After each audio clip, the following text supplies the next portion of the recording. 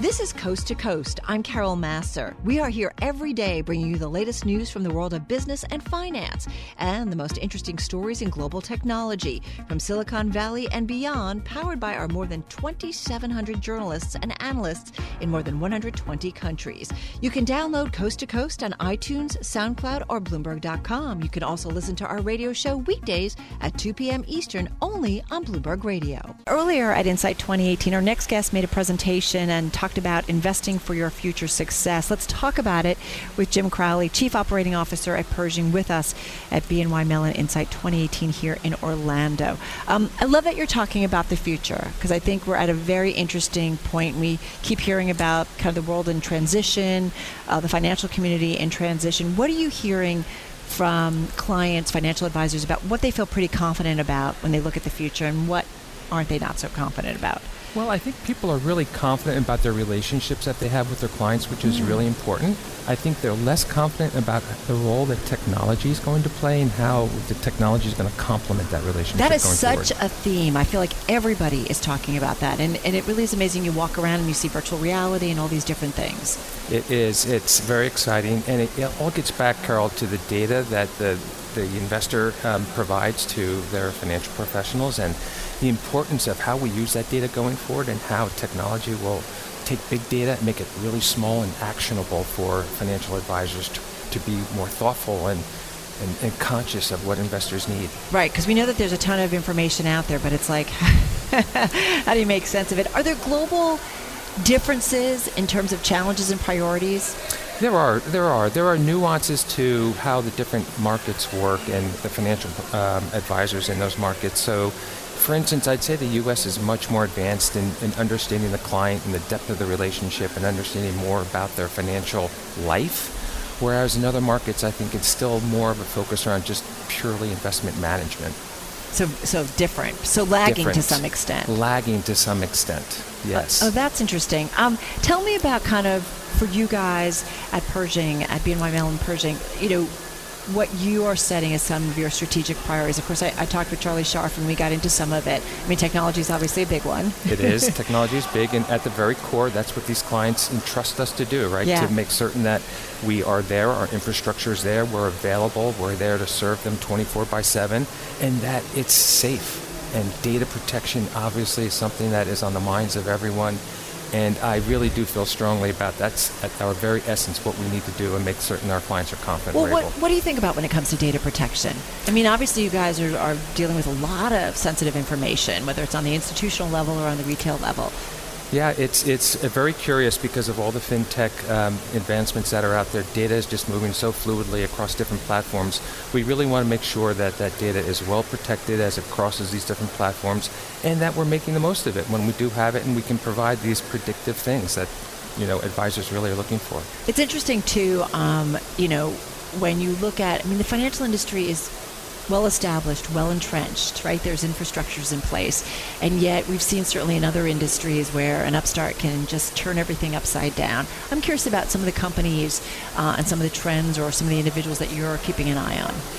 Well, it's actually quite interesting. I think, there are some pretty high barriers to entry to get into this highly regulated industry. So that makes it different than some other industries. It's a significant difference, and it does make a big difference in the area of technology. So blockchain, obviously, is the one that you spoke about earlier today with Charlie, and I do think that blockchain will have a big role in our industry at some point in the future. So we have to be mindful of these things. When you say at some point in the future, is it 2 years? I know I'm going to do this, but because you know your industry, and again, I feel like we all knew technology was going to impact everything and anything we do, but I feel like it's ramped up much more quickly than we thought. You just can't ignore it. You have to be involved. You have to be in the flow. You have to be understanding how these things might disrupt your business. What's the old saying, right? Try to figure out who's trying to kill you and how they're trying to kill you and how you're going to survive. Right. So we have to be mindful, and we have a duty and responsibility to understand what blockchain and these other disruptive technologies might mean for our industry, and we're playing a big part, and I think we need to continue to invest more in that area. Yeah, right. And it'll be interesting to see where the regulatory environment falls with this as well. It will be, and that's going to take long. Brand new regulation around GDPR, and that going into effect this last week. So it will be interesting to see how the regulators play a role. Do you anticipate that it's going to be the European regulators that really are kind of leading the way on all of this? I mean, they certainly are when it comes to data privacy. They have been for several years and now making it very official with GDPR. But I'm just wondering if, even with the financial world. They have been so far. I think that in some respects, obviously the U.S. will catch up. And we all know that data privacy is the one thing. It is the one thing that could destroy trust in your reputation in an instant. So we really do need to make certain, whether it's regulatory, you can't depend upon the regulation to drive it. The business has got to drive it. We have to make certain that it's safe and secure. Right, because it's protecting your business. Absolutely. Tell me about the regulatory environment. That we certainly have seen a rollback of some regulations, and are things being considered to be rolled back. Where do you see it going? Well, even though some of the current regulations have been rolled back, I think the impact of the proposed regulation is really taking shape in the industry because there's much more transparency. Because consumers have that transparency now through the internet and other sources of information. So whether or not the regulation sort of continues to sort of constrict our industry or to drive down margins, I think we as an industry need to continue to sort of serve investors as well as we possibly can. And regulatory transparency is just going to be something that is a part of our day-to-day life. Right. It just should be there. It just should be there. Oh, I am curious because you did. I'm sure you were listening to when I talked with Charlie Scharf. Anything that stood out for you in terms of what you're doing? Well, I think the interesting thing that Charlie spoke about, he's several things. The one thing in particular... And our listeners are going to hear from him a little bit later on. Oh, that's great. Yeah. So the thing that, one of the things that Charlie talked about, which I thought was insightful for... It wasn't the black jeans, was it? It wasn't the black jean comment. You notice that I don't have a tie on either.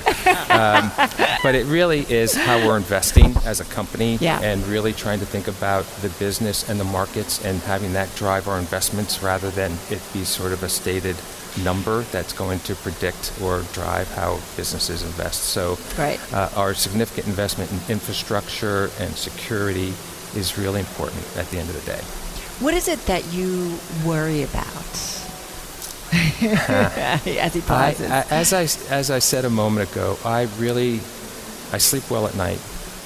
And I sleep well at night because I know that we're doing everything that we know how to do and we can do to protect our infrastructure and invest in our infrastructure and serve our clients well. And a lot of people have been talking about the experience that we can create with technology, the experience that we can create with service. We're investing in those areas. So I feel good about that. And I only worry about this data privacy cyber issue. As we all should. Well, and that's something I talked about with Charlie. Like, should we just, and I feel like I talk about this with everybody, whatever industry it might be, that should we just anticipate that there are going to be problems? It's a lot of information. It's digital. It's areas that can be hacked into or found. Things do mess up. Things do mess up. And given one of the things that Charlie really asks us to do is think about the complexity of the environment, complexity of systems, complexity of the architecture, and what can we do to simplify it?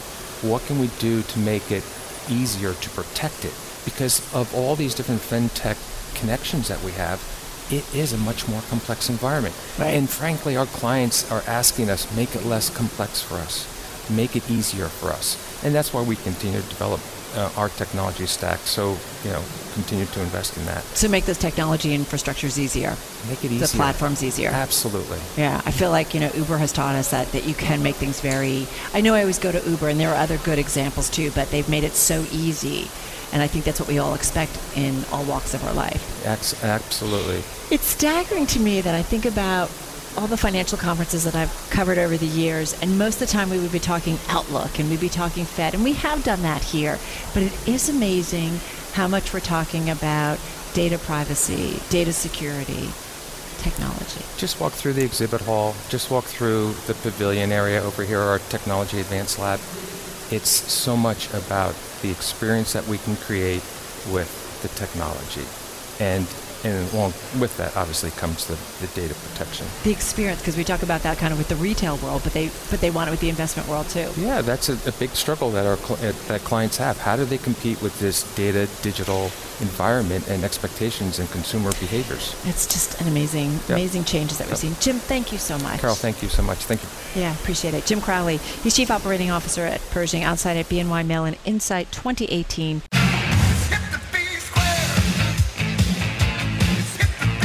All right, everybody, you are listening to Bloomberg Markets. I'm Carol Massar, live from BNY Mellon's Insite 2018 conference in Orlando. As I mentioned, lots of different speakers here, and that includes the payment processor Square. They're up about 79% this year, the stock, if you will. We've seen a couple of records this week. Jim McKelvey is general partner at Cultivation Capital.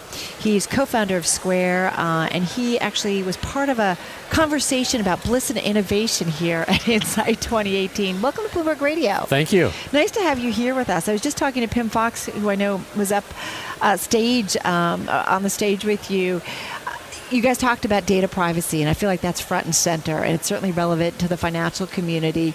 Why is it that we can't seem, or some firms can't seem to get it right? Well, it's a constantly changing landscape. So the rules are changing, and the amount of data that we have is changing. It's ever increasing, and people are just becoming aware of the fact that their identities are in these files that are at companies that they have no control over.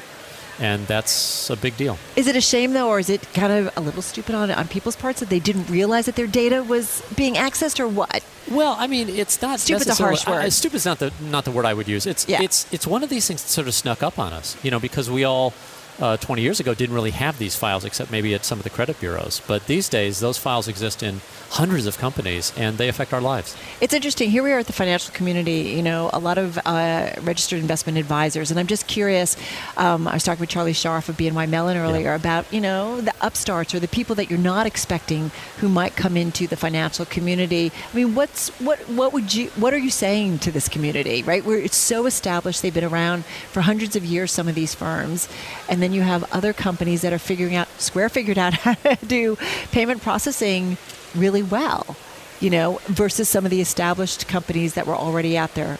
I'm just saying there are upstarts. What's your advice to the financial community where there could be a younger company that just comes in and kind of impacts this industry? Well, I think my advice would be more inclusive. What Square did was really enable a whole new class of small businesses to accept credit cards and other types of payments. And what we really did was expand the market tremendously and expand opportunity. So that was an opportunity that the financial markets or the financial companies had not addressed. So I think open-mindedness is a precious commodity in this business. And you need to be open to kind of new ideas. Well, look, everybody says that. Of course you need to be open to good ideas. But the question is, will you take the risk on somebody who does not appear to be like your standard customer? Are you open-minded enough to do something that's a little bit out of the ordinary?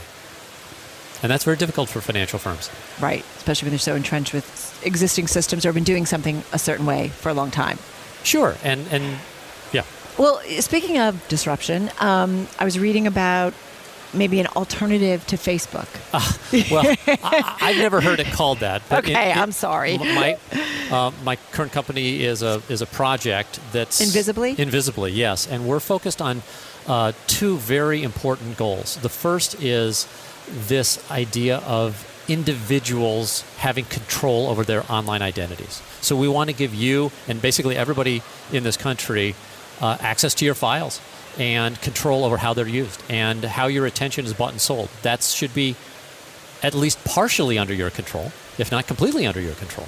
The second thing that we're doing is we're trying to bring a quality signal back to online content. Because right now, you do not have a vote as a consumer of online content as to what's good and bad. Because it all makes the same money. There's just one standard price for pretty much every piece of content that you consume. And that's not right. You should be able to pay more for the good stuff and pay less for the junk. Can we do that, or has the train left the station? No, we can totally do it. The economics work out beautifully. So I've been No, go ahead. Yeah, I've been modeling this out for 2 years with a lot of help from economists and other interested parties, and the math works beautifully. Whether or not we'll succeed is anyone's guess. So do you, Jim, ultimately see, in terms of my data, your data, that we all kind of become our own little marketplace? That if you want to make money off of my information and selling it to whomever, you're going to have to pay me first. Yeah, I think is that where it goes? I think that's part. That's where it goes if that's where you want it to go. So if that's your choice, right, you want to strongly control how your data is done, then yes, absolutely, you should have that ability. If you want to be passive, then there should be agents that act on your behalf in a trustworthy way. Okay. Yeah. Interesting. But it'll change, right? Of course. I mean, you see all the pushback specifically against Facebook again this week in terms of sharing information with a Chinese company. Is it shame on Facebook? Look, I'm not going to criticize any individual company. I'm just going to say that it's a society-wide problem. And the solution is to empower the individuals. And we'll get there? Oh, yeah. Okay. Promise? Yes. Jim McKelvey, thank you for stopping by. Thank you so much. It's been a busy day. Co-founder of Square, on site at BNY Mellon Insite 2018 in Orlando, Florida. You are listening to Bloomberg Radio.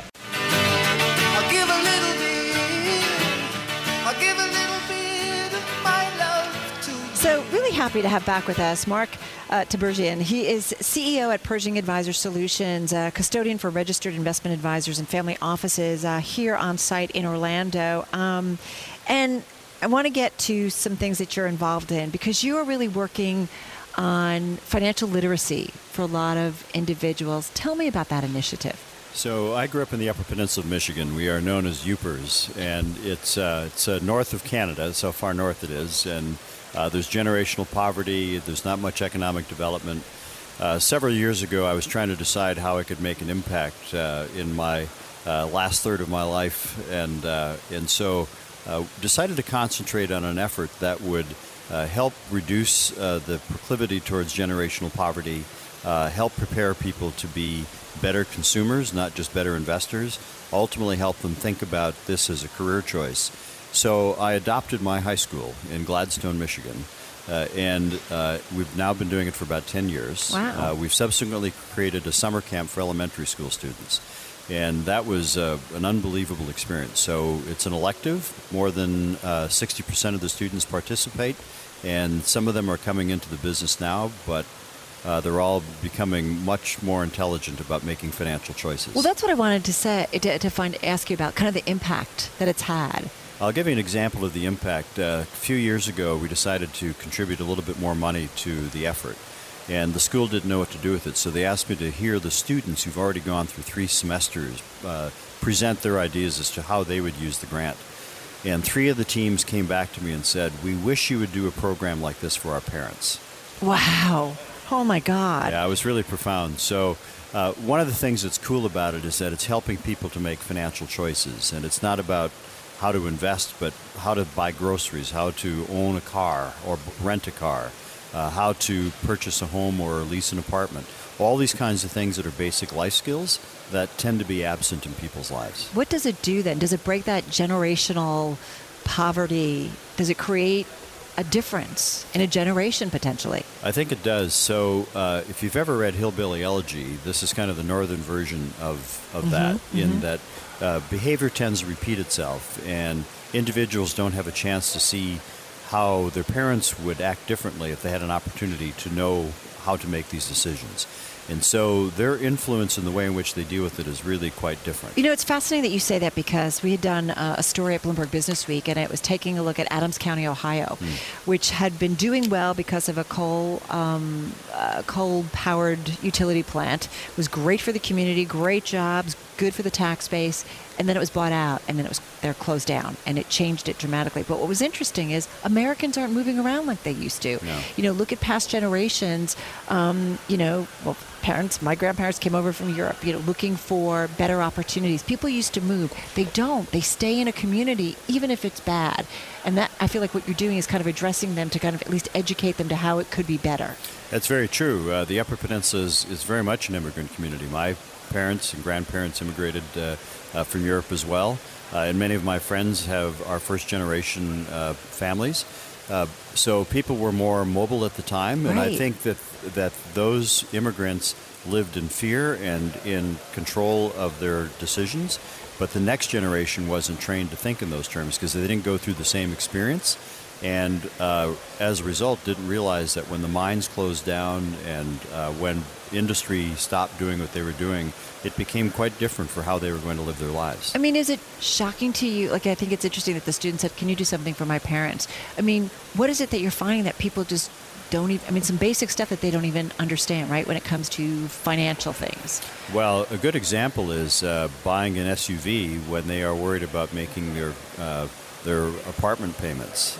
It's like, how much are you going to spend when you have the basic needs? I think the most alarming part, though, is when people see their parents not able to retire, or when they retire wholly dependent on Social Security, realizing that in the final third of their years, they won't have a chance to do all the things that they work so hard to try to accomplish. If we all work more on financial literacy around the country, would it help improve some of the gaps that are out there? Because we often have the stories about the rich are getting richer, and then there's a lot of people who are not doing well. I have a fundamental belief that the choices people make are almost as important as the earnings people make. And I think that if we can begin to teach this as a life skill, it would be important. For example, more schools teach about the birds and the bees than they do about personal economics. And both are life skills, both are equally important. And unfortunately, the birds and the bees lead to some problems in how people make those choices down the road. Why don't we have that? I agree with you. I think kids in kindergarten should start, why not make that part of a curriculum that you grow up with it? Well, I think that it is a behavioral thing. It's like raising children to do anything, is how do you get people thinking in terms that are a proper discipline in how they make choices. But you're right. I mean, especially if they've got parents who are struggling and maybe not making great decisions, it just kind of continues to carry over. We've cut back on education, period. And so teachers aren't supported, public schools aren't supported, and all of these have to come back in a way that teach really practical skills for people that may not go to university, but they may have a craft. So how will they translate those earnings into something that's meaningful for them? Your program, are you doing it elsewhere? So far, what we've done is introduced this to literally hundreds of other financial professionals, and there are over 100 right now that are attempting to adopt their schools in their communities. Can I take the lead on it? Yeah. Because it's going to be up to the private sector, I feel like. It's something that we all have to do. As an industry, we have many constituencies, and our communities are absolutely critical to how we do this. Don't tell anybody, but I think this might have been my favorite conversation of the day. Promise not to say. Okay. Just between you and me. Mark Tibergien, he is Chief Executive Officer at Pershing Advisor Solutions, on-site at BNY Mellon Insite 2018. Financial literacy. I think we need it for everybody. You're listening to Bloomberg Markets right here on Bloomberg Radio.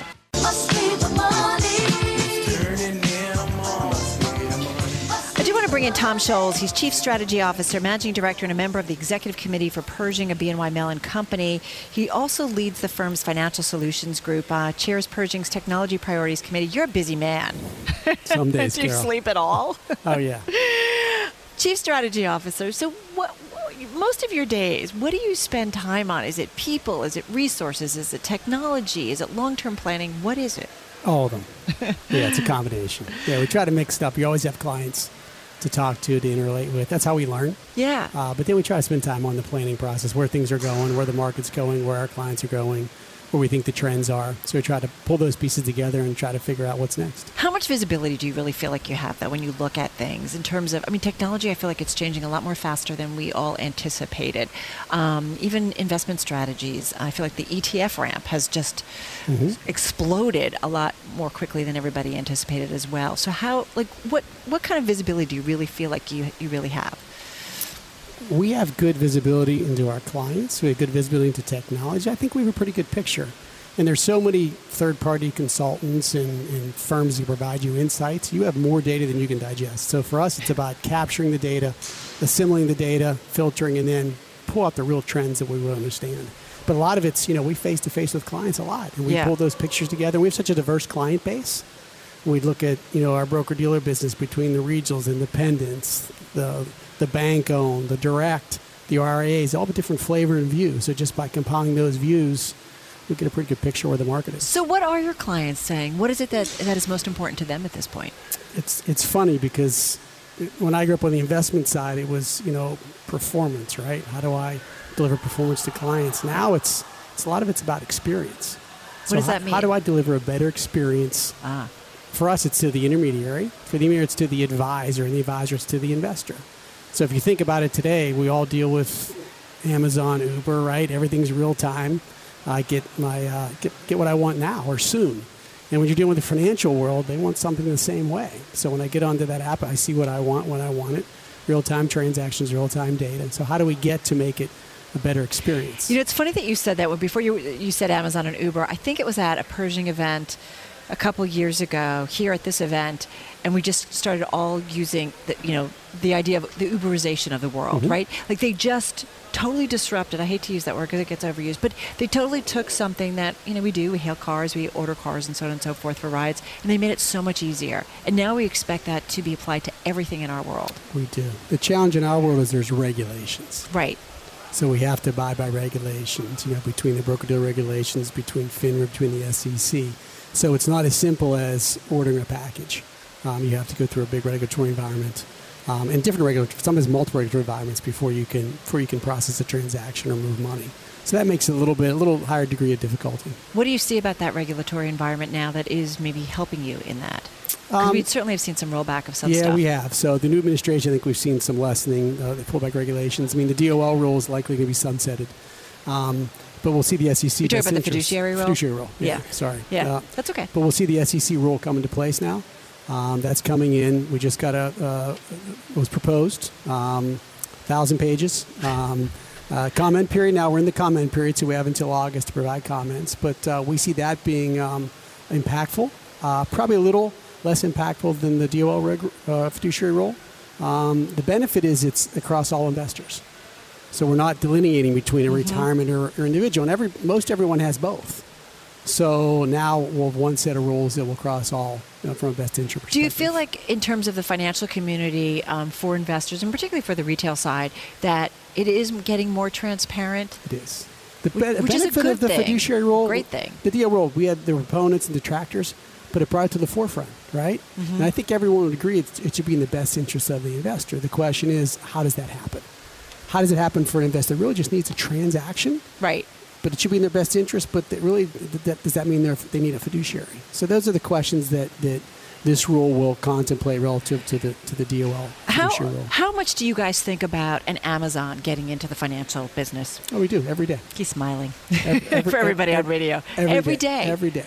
You think about someone like that, could they get in the business? Could be Amazon, could be another large, fintech. Could they get in the business? But it's not like they would be able to go after, correct me if I'm wrong, because this is your world, the institutional investor. It's more about the retail investor, no?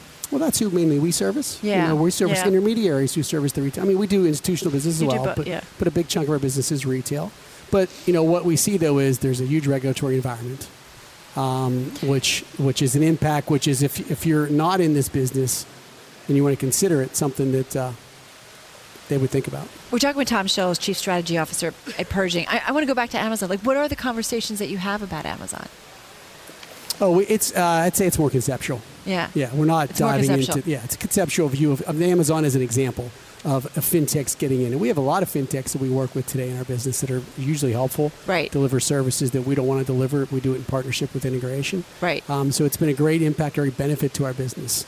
But there, we contemplate what if a large fintech came in and tried to take over, take control. Yeah, interesting. I'm curious, too, about data privacy and the management of all of that. It's interesting. We have another story about Facebook and their sharing of data with some Chinese companies. What's the balance of using that data, making it a better tool for all of your clients and customers versus protecting that data? Oh, it's got to be the balance. I mean, it's hard to answer. The nice thing about being in our world, we deal with the regulations. The regulations are pretty, have been pretty strong or getting stronger. GDPR. Yeah. From the European side, we'll have to deal with. They're really setting the tone. They really are. I mean, they've set the tone. So that's where we'll all have to look at that and react. We have to abide by that because we service investors, European investors. So it's just a balance. I'm also curious what makes you nervous as you look at the landscape. What is the thing that worries you?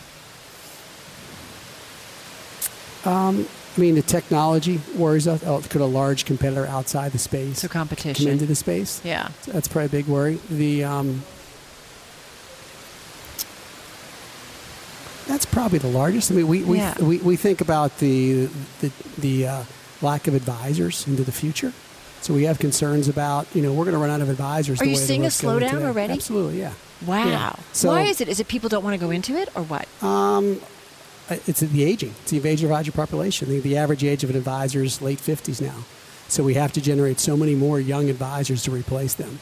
So that's a concern that we get enough advisors to replace them to continue to provide the service. Because we need more, as it gets more complicated, advisors are more and more needed. That's really interesting because I feel like there's a lot of industries out there that are facing that where they're just people who are not coming down the channel. What do you do to kind of beef that up?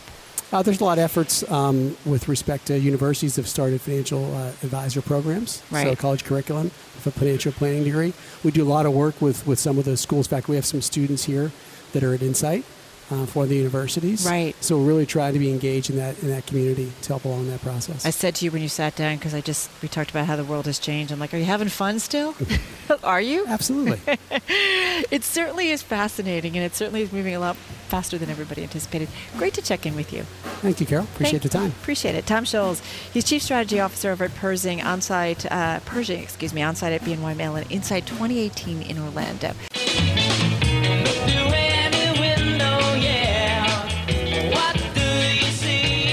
So we are taking a look through the window in terms of what's going on in financial markets, what's the outlook. And I want to bring in our next guest, Mark Aldoroty. Did I say it right? Perfect. God, and I've been thinking I didn't. Head of Prime Brokerage at Pershing, on-site at BNY Mellon Insights 2018 conference in Orlando. There was a story on the Bloomberg today, and it was talking about Brevin Howard Asset Management, big billionaire, big hedge fund, and just talked about the returns. Had a great May, and he went through a period that was difficult. You had a writing on, I think, the Pershing blog. It was earlier this year, and you said it's going to be a make or break year for hedge funds. Mm-hmm. Why do you say that? Well, I think it's one of those years where there's been maybe some dissatisfaction in returns in hedge funds over the past few years. And when you look at that vis-a-vis the fee structures, I think people are really trying to reanalyze what's the right investment for them going forward.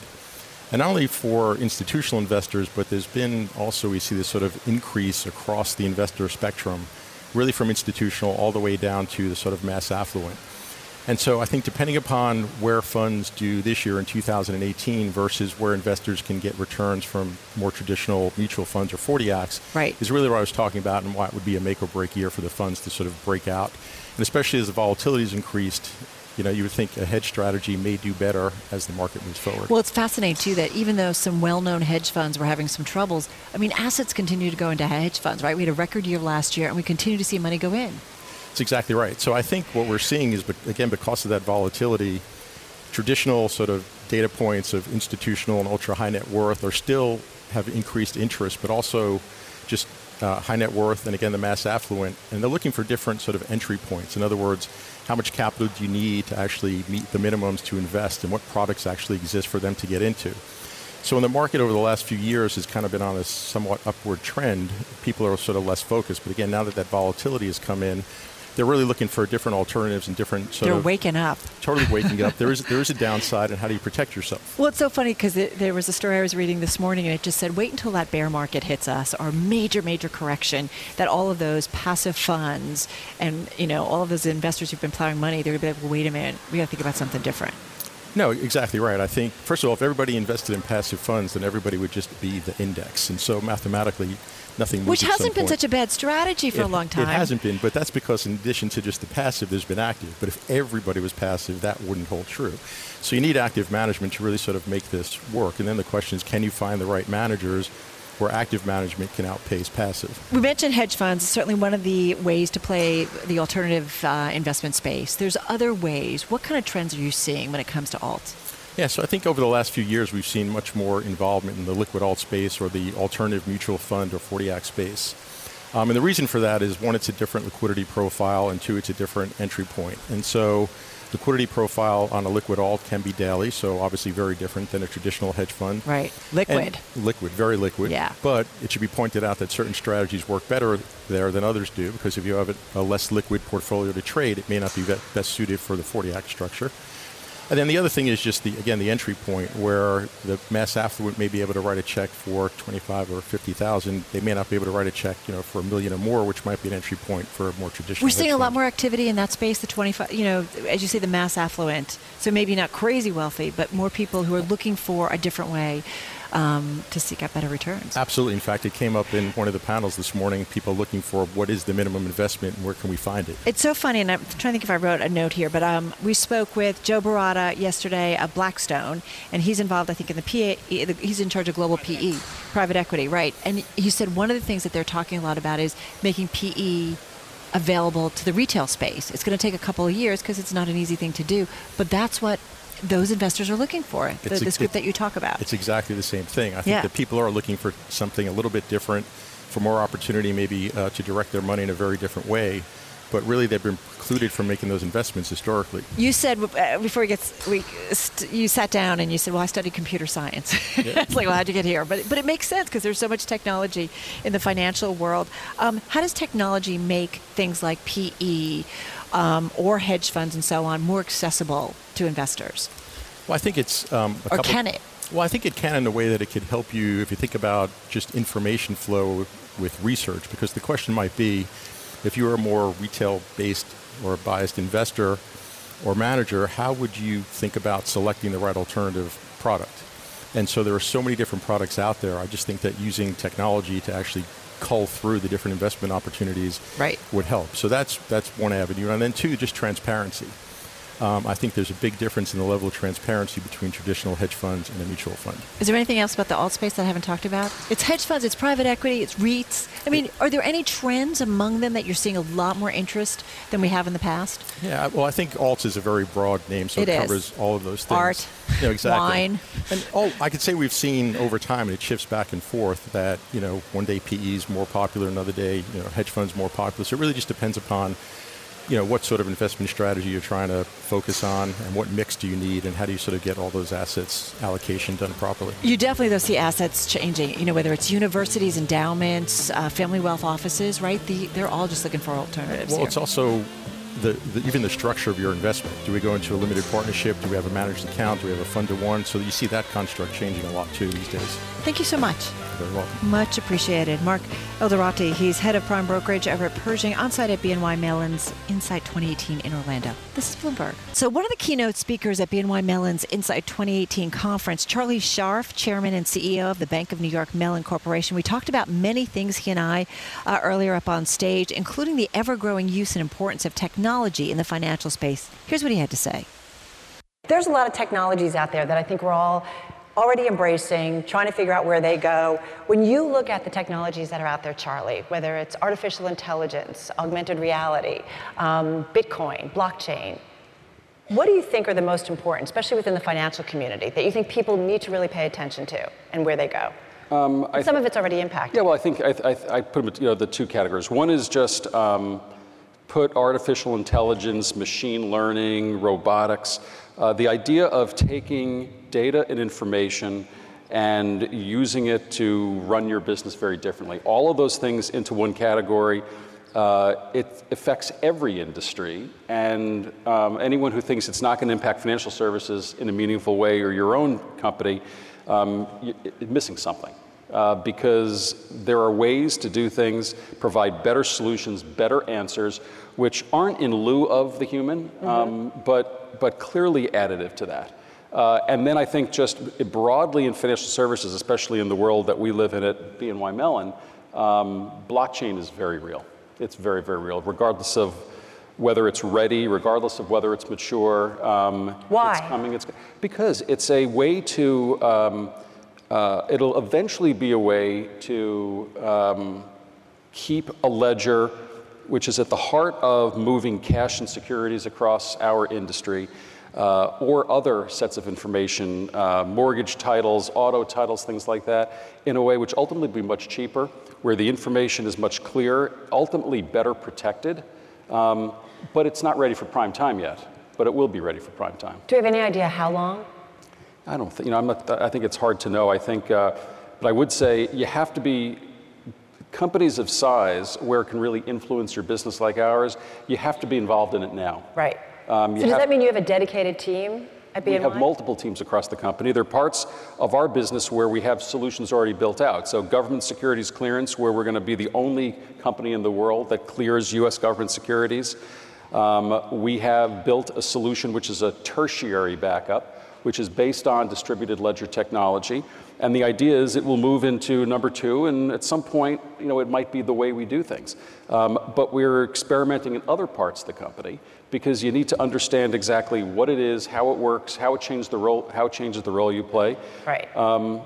But it's like anything else. If you don't do it, someone else is going to do it, and they're going to step in front of you. I'm also curious in terms of companies outside of the financial community, I guess in the tech community or others, that either you're reaching out to or you're watching for the impact that they have on what you guys do? Well, I think from our perspective, I can divide it into a couple of categories. Number one is we have great competition in all the businesses that we're in, except U.S. government securities, because everyone else has exited. Everything else, and they're all in every business we have strong competition both in the U.S. and across the globe. Some are doing really neat things. We watch them all the time. We read all the information that they provide. And I wouldn't say one versus the other, but everyone has a specialty. And then ultimately, we also, you got to look at the disruptors. You got to look at people who you've never heard of. You got to look at where venture is looking, because even though those solutions might not be ready for prime time, that's where you get all of the ideas of what's going to really impact your business 10 years out. So technology, obviously very important. We know that. It was at Visa for you guys, or for you, and it is at BNY. You've pledged to spend, I think, $2.7 billion this year? On technology, yeah. On technology. So how will you spend it? Yeah, that's a good question. We were spending $2.4 billion last year. We increased it to $2.7 billion this year. It's a lot of money. It's a lot of money, but we're also, we're a big company. So when you're inside the company, it doesn't always feel like a lot of money. Right. Right. It always feels like your priorities, just like, doesn't matter what size company you are. It always feels like, especially given the opportunities to use technology, you always feel like there's much more you want to do. And so what we've tried to say is, first of all, let's not limit ourselves by just an artificial number. Let's think about how much we actually can spend, and then have the conversation about exactly where the way to prioritize it is. And so for us, I kind of think about it into 2 different broad buckets. Number one is the part which isn't so sexy, which is just doing everything you can to improve your operating infrastructure to run what you do day in and day out better each and every day. No one wants to talk about that because it's not digital, it's not the future, but the fact is we provide services to you all and to 13,500 other clients across the world. And if that doesn't work... there is no future for us. Right. And across all of our businesses at BNY Mellon, the industry hasn't always distinguished itself as being a great service provider in terms of modernizing things and just the quality of ops that are capable. So to me, the highest dollar that we can spend is doing a better job for our clients day in and day out. Now, that's not in lieu of creating all the things for the future. And so we actually said, when you look at the additional $300 million we're spending, 75% of it's actually going to go to the core infrastructure. 25% is going to increase the already, it's like 40-ish% of the spend that we have on new technology development, which includes automation and all the digital work that we're doing. Hey, when you're deciding how to spend all this money, who do you pull in?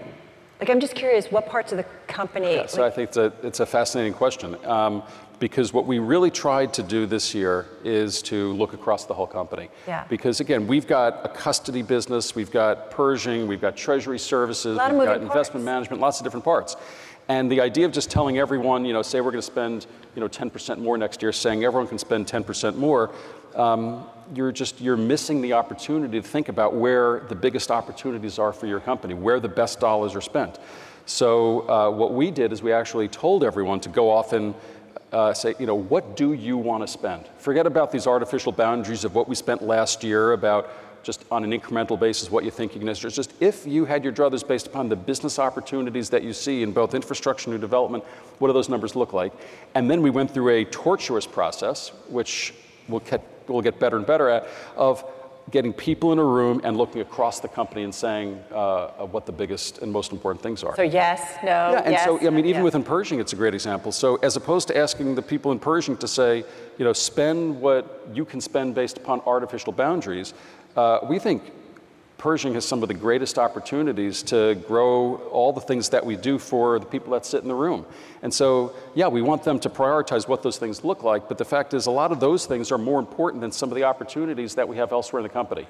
And so the idea of shifting more resources from another part of the company into Pershing, that's what management teams are supposed to do. Right. Not just make up artificial numbers and say, everyone, here's your 10% increase, just deal with it. And you have to be able to say no to things so that you can say Correct. yes to the right things. Correct. Hopefully.